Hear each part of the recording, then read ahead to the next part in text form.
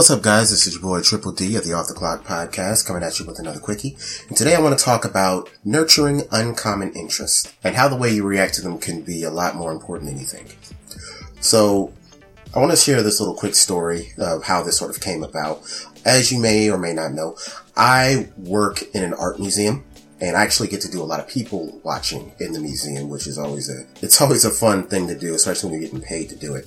And, not too long ago, I was in the, French gallery, the French Impressionist gallery, when this, young boy came in. I'd say he had to be a teenager. I'm definitely going to give him high school, maybe the 10th grade. I'm not going to give him the 11th or 12th just yet, but probably maybe in the 10th grade.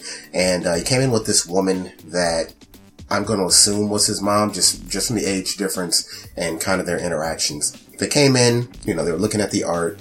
And it's not my job to hover over people, but this particular gallery isn't but so big, and it was a slow day. So every now and then I'd pass by them, but I wasn't intentionally stalking them or anything like that.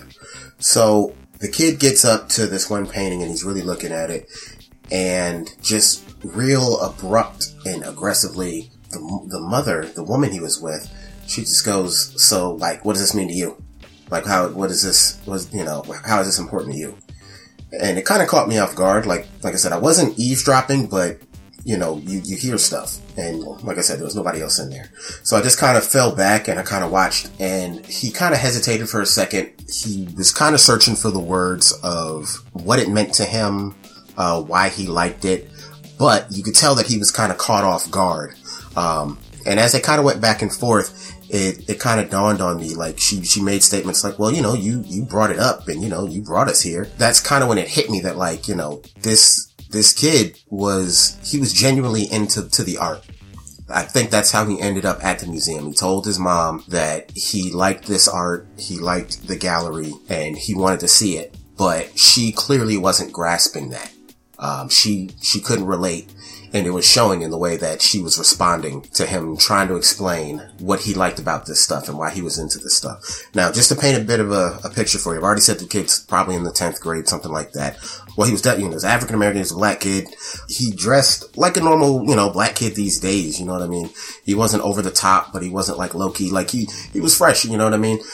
You should never judge a book by its cover, but let's be honest, we all do it. And I say that because if you saw this kid amongst his friends, just the way, society is today and the way kids are today, I'm not saying that there aren't kids into art, but you wouldn't think this kid was into art. Not just any art. French Impressionism, Picasso, Degas, Cézanne, Van Gogh. Like I said, you never want to judge a book by its cover. Nothing about him at first glance and the way he carried himself. Not to say that, there's a certain type, but you never would have picked, you wouldn't have thought initially oh, this kid he's actually really into this. It was surprising, but also refreshing. He liked this stuff. That's what kind of hit me a little hard, that you could tell from her tone that in her mind, this was weird.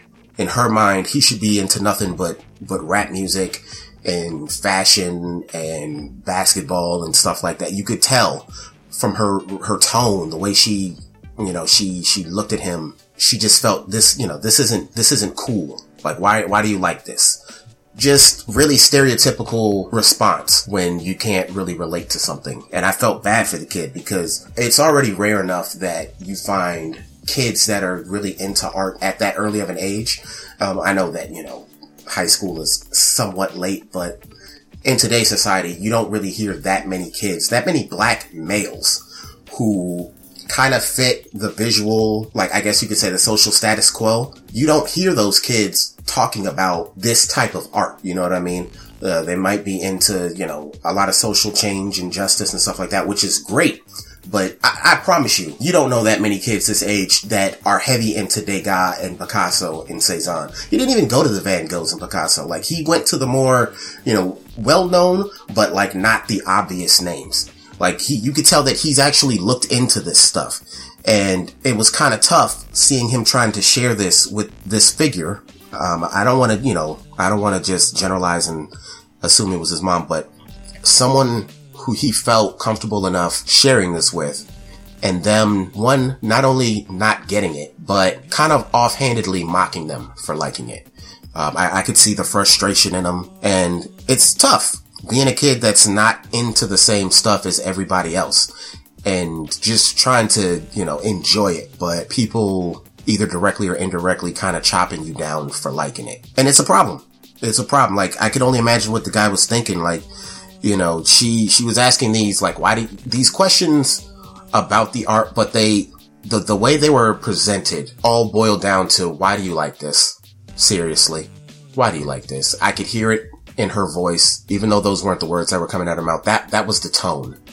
And I could see it in his face, the regret. Like, he kind of felt embarrassed, and, it's rough, like, especially in the black community. Like, the black community has a tendency to kind of write people off as weird for liking certain things or not liking the mainstream thing. I went through the same thing.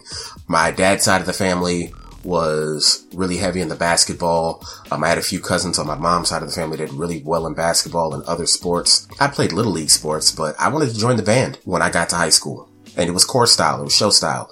DCI, quote unquote, the white people style, which isn't very true, but you know how society is. I loved every minute of it. And when I told them that, I wanted to join the band, I wanted to play trumpet, a few supported, but some of them, they gave me that same look, that same like, why? Why this? Really? You sure you don't want to try out for football or baseball or maybe even soccer? It's a black thing. Of course, when I went to college, I went to an HBCU and I joined the band. So like all was forgiven in that sense. They were all down for that. But to go through that in your adolescence when you're really kind of coming to terms with what you like, what you enjoy, and it being either shot down or just not well received at all, it can be rough. And it's something that we got to do better with when we become parents, if you're not already parents, older brothers, older sisters, siblings, aunts, uncles, role models in general. Someone felt comfortable enough to share this with you. Even if you don't fully understand it, we need to be supportive, especially if it's something that's not really hurting anyone. Now, if they say, hey, I'm really into this, and then they show you a video of people torturing small animals, yeah, that's a red flag. You should feel some type of way. But if they like art, or they're into fashion, whether they're male or female and they're into fashion, if it's not hurting anyone, you need to be supportive. Be open-minded. Don't judge. We've all got our things that we're into, and not everybody has to follow the status quo. There's a lot of different things out there. You never know. They might open your eyes up to some cool stuff that you never would have considered, either from not knowing about it or being afraid to, experience certain things because it wasn't quote unquote cool at the time. So yeah, be supportive, be open-minded, don't judge. We all need to do better with nurturing uncommon interests. You never know. These things might make somebody famous. They might make somebody rich. But until then, this is what makes them happy. And whether or not you're completely on board with it, if it's not hurting anybody, at least be supportive. Anyway, I'm Triple D of the Off the Clock Podcast. If you want to hear more, feel free to follow me on the Off the Clock Podcast at SoundCloud. I don't think that's an address. Go to SoundCloud and type in Off the Clock Podcast and you'll find me in there. Check out the Tumblr page at Off the Clock Podcast. Let me get my words together. /tumblr.com. But you should already know how to use that. It's pretty simple. And you can hit me at the Off the Clock Podcast at yahoo.com. Feel free to share your love, hate, and everything in between, suggestions. If you just want to drop a line. Triple D. And I'll see you guys next time.